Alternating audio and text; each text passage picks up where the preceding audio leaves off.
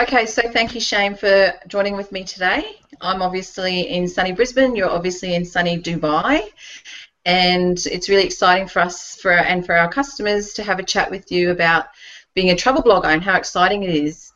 Now, I have read that you were born in Brisbane. When was the last time you visited the River City, and what's the most thing that you miss about it?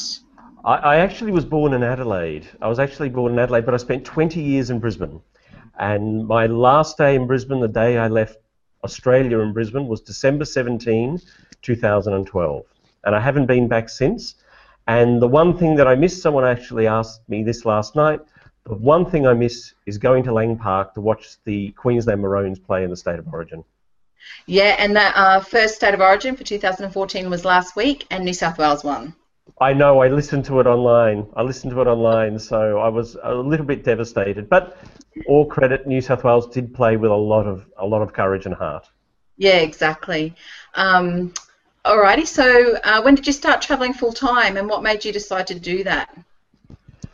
Well, I accidentally fell into it. It wasn't my intention. I used to work in a government job in Australia, and I was given a redundancy package, and I took the pay and left.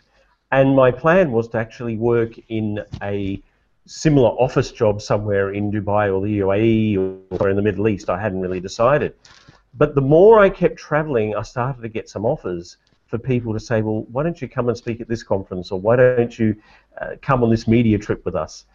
And by about September last year, so I'd been traveling by approximately 9 months by then, I was starting to think, I could actually make a living out of this. And it was quite an interesting realization. And since I've made that decision, it's actually become easier and easier. So it never really was intended to be my profession. This was just something I happened to fall into, though I'd been working at it a lot while I was passing the time while I was traveling, and then it seemed to take on a life of its own. So that kind of answers the next question, which was, how do you fund your travels? Well, that's really interesting, and for anyone who's starting, so I'm sure there's quite a few bloggers or aspiring bloggers out there who want to start. I've been mixing with a lot of the biggest bloggers in the world, which I am not, I can assure you. There are hundreds bigger than me. But the general opinion is that you need something to fall back on, or something which is a location-independent job or location-independent skill.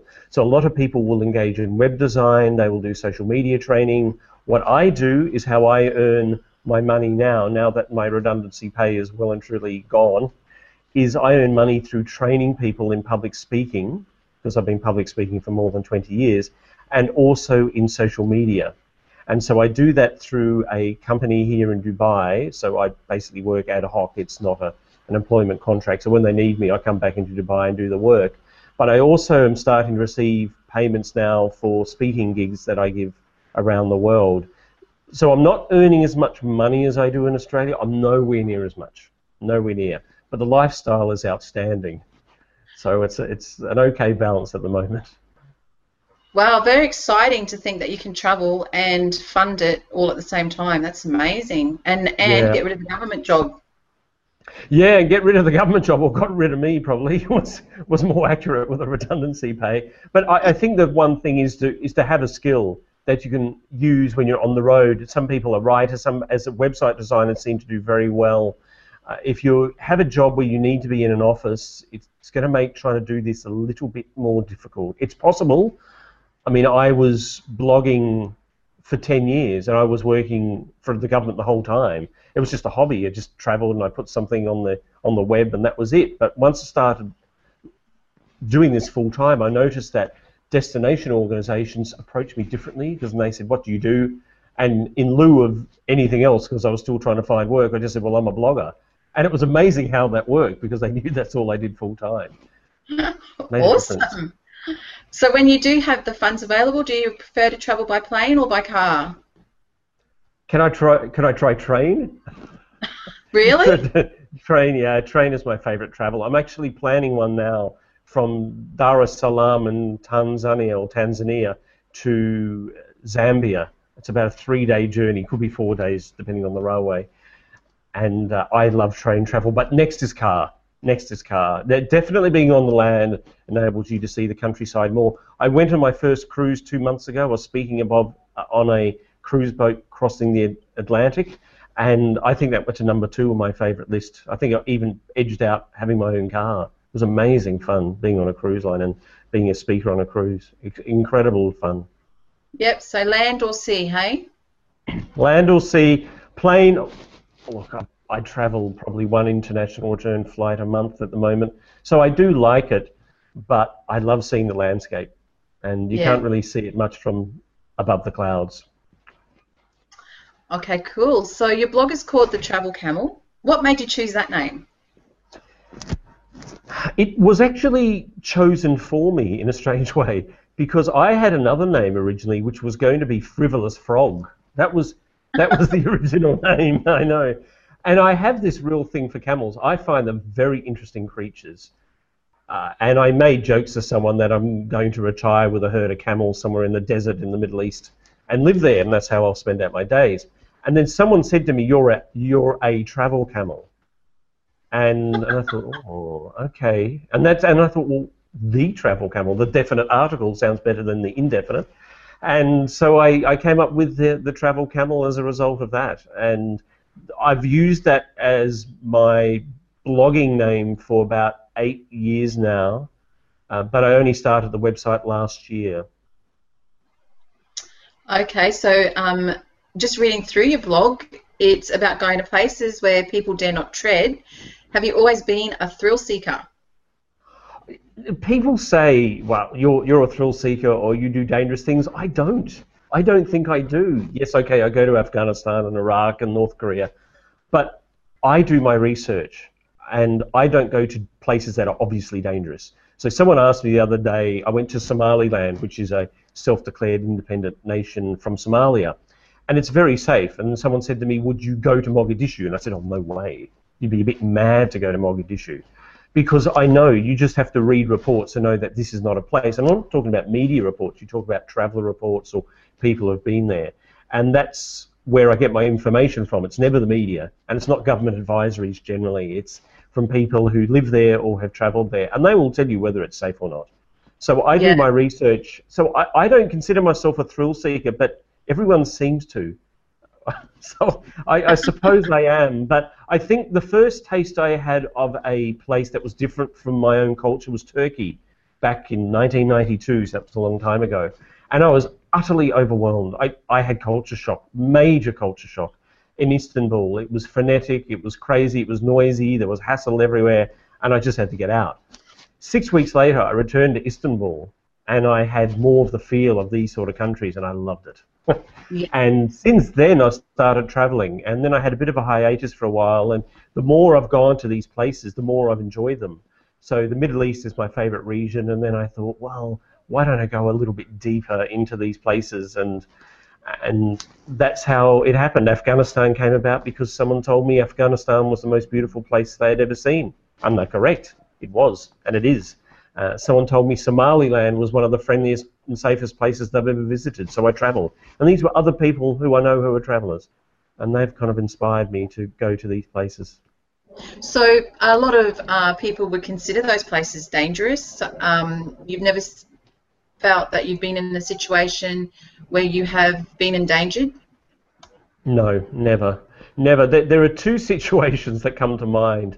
And the one thing I have to say is that not every part of a country is dangerous, even though people think it's dangerous. Now, to give you a perfect example, the Brisbane floods. Now, I was in the middle of the Brisbane floods in 2010. I had water around me. I lost power for 8 days. Yet, I have friends, I could have walked half an hour, and they never lost power. You wouldn't have even known there was a flood on. So when you see danger perceived in a place, it's normally quite limited. It's just like I was in Bangkok during one of the protests. You would have hardly noticed it was going on because only a small section of Bangkok was being affected. So if people say to you that Iraq is very dangerous, well, Kirkuk is very dangerous, and Baghdad you have to be very cautious of. But Erbil, which is the capital of the region of Kurdistan, or the Kurdish region of Iraq, to give it its proper name, is very safe. Somalia has some very bad areas, but Somaliland, which is a self-declared territory again, Hargeisa is one of the safest cities I've ever seen, safer than any city I've seen in Australia. So Wow. you have to decide on where are the dangerous areas or not. So I do my research. You have to do your research. If you go to these places without doing your research, that is dangerous, because you're putting yourself at risk then. You really are. Yeah, So you great need to do tip. the research. There's some great tips there for anyone that's considering doing the same thing.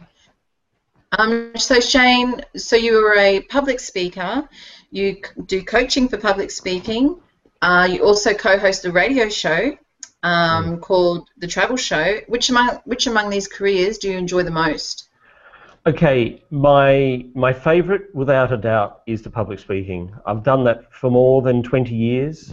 I joined Toastmasters International, which is a non-profit speaking organisation. I joined it first at Southport Toastmasters on the Gold Coast, and then when I moved to Brisbane in 1993, I joined Young Achievers at QUT Toastmasters, and I farewelled them in December 2012, very sadly. But I would recommend anyone who wants to get involved in public speaking, go to a club, try different clubs. It's like a car. Not everyone likes the same cars, and not everyone's going to like the same club. Try it out and see how you feel. I love it. I think the thrill I get speaking in front of a big audience, and a big audience I'm talking about 300, 400, 500, is extraordinary. The speech I gave in Malaysia, which I called Once Upon a Time, I think that's probably the most incredible speaking moment I've had in 20 years of public speaking. There was an intensity, 500 people, and you could have heard someone breathe. I was describing meeting a gentleman when I was in Afghanistan who was hiding from the Taliban, and I was trying to explain the story of his life, and it was such an intense environment, and you could just feel it. I'm getting chills talking about it now. And to know that you can stand and convey that story and have people emotionally impacted by it it's exhilarating. It's as fun as crossing a border into Afghanistan or Yemen or into North Korea. It's extremely exhilarating. And the radio show, I must say, is I'm only an occasional presenter. They have two presenters, but one of them goes on holidays or is on a media trip, which one is next week. I'll go in and I'll co-host the show for a few days, and I love it. It's great fun. Get to talk about travel with the whole community in Dubai. Wonderful. Fantastic. So it sounds like you get a great adrenaline rush from speaking. Oh, I do. And it's nervous. It's really nervous. And people say to me, one of the hints, people say, I get nervous when I speak. And I say, well, that's good. I still get nervous when I speak after 20 years. If you don't have nerves, then you give a very flat delivery and a very flat performance. The secret is to turn that nerves and turn it into an energy and give it some power and give it some passion when you're up there. And that's really the secret. So nerves are good. You just need to control them. Now, you do wear a hat, very similar to Indiana Jones, and you happen to have it on today, which is awesome. Are you a fan of Harrison Ford's famous character? Well, I am, and it is actually an Indiana Jones hat. It is actually an Indiana Jones hat. Just wait, I'll just show you. Hang on, see if you can see it. Look, there it is, look. Yep. Yep, there it is. So it is actually an Indiana Jones hat, and I have two.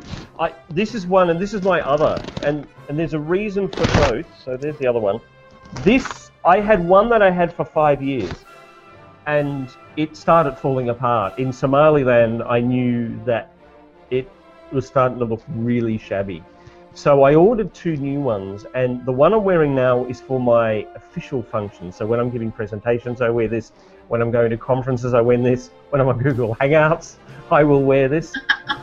When I'm traveling, when I was on the cruise boat, I wore it. When I'm going on adventures, this will stay, because this is the beautiful fur felt one. And this is a crushable soft one. So this, I can crush like this, and it's going to be fine. It's just going to pop back into shape, if you can see. Look at that. Amazing demonstration there. So it'll pop back into shape. Where this one, if you crush, it stays crushed. So that when I go to Africa, the other one will come with me. I bought it because I saw it in a store on the Sunshine Coast. I was in the Sunshine Coast, I was with a friend, and I thought, gee, this is a nice looking hat, isn't it? So I put it on, knowing it was an Indiana Jones hat, and my friend who was with me at the time, Fee, looked at it and said, wow, that looks really good on you. And I looked at myself, and females are better judges than males. We're hopeless at this sort of stuff. And if she said it looked good, then you know it must have looked good. So I have worn it, and I wear it because I like it. It's people think it's a brand. Well, it's not. It's become a brand now. People don't recognise me without it, but I originally bought it because I just liked it. And am I a fan of the Harrison Ford character? Oh, absolutely.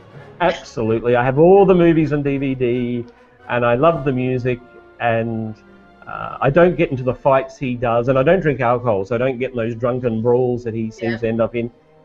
But that sense of adventure that brought those movies, I saw all of them in the cinema. I remember seeing Raiders of the Lost Ark in the cinema back in the early 80s, and I was just taken away. It was a wonderful movie, apart from the scene with the spiders, because I hate spiders. Absolutely hate them. But apart from that scene, it is a movie that I can watch again and again and again, and I have. And there's something very romantic about it. And so people think what I do is probably romantic as well, just traveling and exploring and making a living on the road. So it's probably a good match, I think. So back when you were watching those movies, would you ever have thought that this would be your life today? Never, never, absolutely never, never ever. I mean, when I joined Toastmasters in 1990, if you'd told me someone was going to fly me across to America, put me on a cruise boat to give 8 speeches about destinations I've visited, I would never have believed you. And even a year ago, I wouldn't have believed you. But now, it's happening. And I'm laughing because I still don't believe it. It was never intended this way. I keep saying to people, this was never planned. I'm just doing what I love, which is public speaking, which is traveling, which is photographing, which is writing. This is what I love to do, and it's just happened. So I could never have imagined it. I wake up some mornings and I can't believe what I'm doing, and it's a lot of work. It's a lot of work. You're your own business owner, so it's a lot of work, but it's an amazing lifestyle. Definitely inspiring, that's for sure. And I suppose you need to pinch yourself every day to remind yourself that it's actually real for you. Now, so if your life was created into a movie, which Hollywood actor would you want to play yourself? The one that I would choose is somebody that people thought I looked a lot like in my younger days. So it's not Harrison Ford. He's far more handsome than me. It's actually James Woods. James Woods. He was in the movie Salvador, and he was in a couple of gangster movies. Quite a thin face like mine.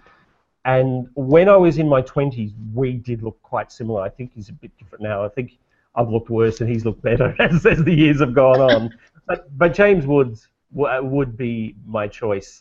And he has a bit of an intensity about him. When I speak quite intensely because I have a lot of passion about my life and what I do. And he tends to speak the same way on the screen. He has that demeanour about him. So he'd be a good choice. Awesome. So your life sounds so hectic and busy and traveling everywhere and talking and speaking to a lot of people. What do you have to do to relax? What are some things that you have to do so you know you're relaxing?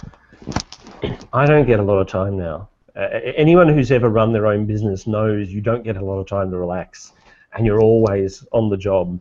So even when I'm supposed to be relaxing, I'm checking Twitter. I'm checking Google+, I'm checking Facebook. There's always something happening. Relax, I play solitaire board games. Believe it or not, I carry these little boxes of solitaire board games with me, which I play occasionally, and I just escape for a while. I love choral music, believe it or not. I love choral music, especially Venetian polyphony from, I think it's the 15th century, so it's a very narrow niche, that one. And I love it. Music helps me relax. I do need at some stage to go to an island somewhere without internet and sit for a week. And I have been planning it, but I just haven't made it yet. And I will have to do that at some stage. I'm thinking of when I'm in Victoria Falls, actually. I'm thinking of going to Victoria Falls in July, August. And when I'm there, I think I'm just going to disconnect from the world for a few days and just enjoy the amazing natural beauty and some of the activities there, and just remove myself for a little bit, I think. Yeah, technology definitely is fantastic for our world today, isn't it? But it does definitely stop us from having the 9 to 5 jobs that we used to all have, Yeah, and could come home and relax every day after work. But now definitely we have to, like you said, you're going to have to block out a whole week and consciously not take any electronics with you so that you can actually relax. do you know a great place to relax is actually on planes? On Yep. planes, I virtually do nothing. So the beauty with being here in Dubai, I'm only 8 hours to Europe, I'm a few hours to Africa, I'm 8 hours to Asia, which is why I love it here, because I'm the center of everything. But my last flight I took, which was back from Germany after giving another presentation there, I just watched a couple of movies on TV, listened to music, did nothing else, just relaxed. There was no one in the seat beside me, so it was very comfortable. That's when I tend to really unwind, is on a plane. So aside from not being able to relax too often, do you ever get to sit down and just think about the future and what the future holds for you? Oh, constantly. I'm quite a deep thinker. And because I travel on my own, and I do all this on my own, there's no one staying with me here in Dubai, and I travel most times on my own, not always, but most times I travel on my own, I have a lot of time to reflect. So I do think about the future, and it's impossible to predict. Until last night, I didn't know where I was staying tomorrow night. And I still don't know where I'm staying tomorrow night in Dubai here. I have to move, but I think I found a place which is near to where I have to deliver some training and nearer to the radio station, so I think I'm heading there. But I don't know. I know I'm intending to go to Romania later this month, and I'm getting offers all the time. I know that I have at least 2 speaking gigs in Europe coming up. I can't really reveal those at the moment. And I can't tell you what I'm doing month to month because everything changes so dramatically. My website really focuses on places that people rarely travel. So, Afghanistan, Tajikistan, Somaliland, and a few others are appearing in there as I travel. But I'm getting offers now from people to say, well, we'd like you to report on this luxury destination, or we'd like you to go to this destination, which is a bit more standard as a tourist destination, and photograph it. And these offers come up and they happen very quickly, so I have no idea what the future holds. I can't even imagine. I just don't imagine. And I don't plan, because then if you plan, it actually, to a degree, it actually narrows your options. So I think it's good to have goals, and I have goals, but what I discovered about doing what I've done in the last year is that uncertainty liberates you. And Wow. if you can deal with the uncertainty and not knowing what you're going to be doing in the next 2 months or 3 months, you open yourself to everything. If you plan everything ahead, you close yourself to options. And this is coming from a guy who planned every holiday meticulously. I would plan, I could tell you exactly where I landed, I could tell you any day where I'd be, what's the train, what's the flight number, and everything. And that was me. And now I don't even know where I'm staying tomorrow night. I haven't even booked. And this is the life I've had to adjust to. So it's not for everyone. You have to be able to understand that uncertainty. It's not for everyone. But if you can deal with it, it's quite remarkable. And so you've obviously evolved, though, from being the organised planner to being one that is now able to be flexible with what happens. So having said that, if we use that as some advice for anyone who wants to become a new blogger, have you got any other tips that they may be able to use? Oh, definitely. When I've spoken in Malaysia Social Media Week, I've spoken there a couple of years now, and I'm being invited back next year. There is a belief amongst quite a few bloggers there, and it's not uncommon to Malaysia, is that you will get involved in blogging so you can make a lot of money. Well, I have news for you. You don't. You don't. It's not about the money. It's not about the money. It's about the lifestyle. It's about the dream. And then this is what you pursue. If you go into blogging for the sake of making money, travel blogging, you best look elsewhere. You really need to look elsewhere. The model that most people have now for making money rarely involves advertising. Rarely involves advertising. You're not going to make a lot of money from advertising. It is bringing in other services. I would say have money behind you first. Number one, have money behind you. Two, you're going to work very, very hard for not a lot of return for quite a time. Okay, so you need to be prepared for that. And three, if you can have some other financial backing and not just your blogging, then do so. So I teach people in public speaking and speech writing, and I teach them in writing for the web and social media. That's what I do. And I talk to other people about the relationship between bloggers, people like me, and the travel industry. So these are the sort of talks I do. I get paid for these, which is great, because if I didn't get paid for these, I'd be sleeping in the streets now. Probably in Africa, I suspect, was the only place I could afford to live. So that would be very helpful if I was able to get money from these things. So I would recommend that you have something that you can take with you, a skill that you can take that you can do on a contract basis or consultancy basis, that if you wanted to do this seriously, but don't go in for making money. Go in because, remember, travel is a dream. Travel is something that people fantasize about. It's something they make memories of. They can laugh with their friends 10 years in the future and talk about the wonderful time they had in Madrid, for example, or it might be they attended a wonderful spa in Bangkok, and can you remember the service we had there? Or there could be a beach resort, walking with the person they loved hand in hand along a beach as the sun slowly set. And this is stuff that memories are made of, and that's what travel is. It's about dreams, and you need to remember that's what travel is. Yeah, it's going to be a business if you want to do what I do, and you have to think that way. But at its core, you have to have the love for it, and you have to have the passion for it. And if you don't have that, and if you don't really have that, and you don't believe it, and you don't love it, then don't do it. Just don't do it. Just be a hobby blogger and do it as a bit of a fun, and you'll get a few benefits here and there. But if it is something that's running through your blood, truly running through your blood, then give it a go. Awesome. And what better way to end our interview with such an inspirational speech there. Thank you so much, Shane, for spending some time with us and hopefully inspiring a little bit of travel bug in all of us to come out and experience the world like you're experiencing. Thank you very much for having me.